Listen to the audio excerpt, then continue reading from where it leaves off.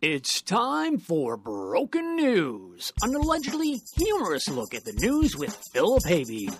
Who's he? I have no idea, I'm just the announcer. And now, here's Philip.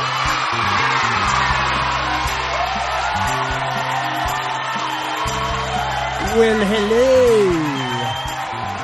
Hello, and how are you doing today? It's so good to have you with us here on Broken News. And what a week the Supreme Court had. And now their own recess. So isn't that sweet? Their own recess, so they can't do any harm. That's one way of looking at it. And you wonder, what does the Supreme Court do while they're on recess? Well, thank you for asking.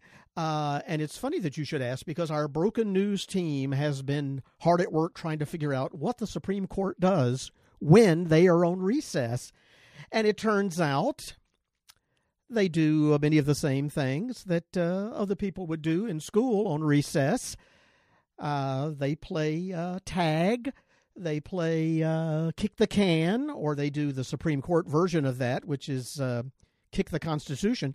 They also play a nice fun-filled round of hide and seek, or, of course, in the Supreme Court's the version would be hide the Constitution and seek it out, if you want to, maybe not. So that's kind of where they are. You have to wonder, why are they on recess? Why not just outright suspended? But we'll have to go into that more at a later date. But that's where we are there as far as the Supreme Court. But we do have other news out there in Newsland, and we're desperately searching for it right now. No, here we go with some more news for you. We have breaking news from Broken News, and this, I think, pertains to Donald Trump. Yes, it does. Donald Trump, is forever seeking legal advice that he will not listen to, and of course, will not pay for. And we're trying to see, it looks like he is looking towards some new legal advice. And our understanding from the Broken News team is that he's looking for a lawyer or lawyers who, in the mortal words of George Santos, he's looking for a lawyer who can chew and walk gum at the same time. So, of course, that's what Donald Trump is doing, which ends up being a full-time job right there. And we'll tell you right now, that's no easy feat.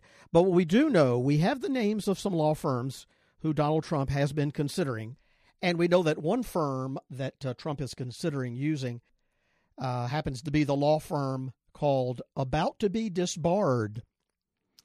And we know that their office is always changing because they operate out of a stolen vehicle. And their motto, the motto for the law firm About to Be Disbarred, is not as bad as our reputation. So that's good to know. And we also know that he's looking into the law firm, which has the very honorable name of Revolving Door Attorneys. And Revolving Door Attorneys, we understand, he was referred to them by Rudy, who apparently, from our reporting, he apparently told Donald Trump they must be good because they wouldn't hire me.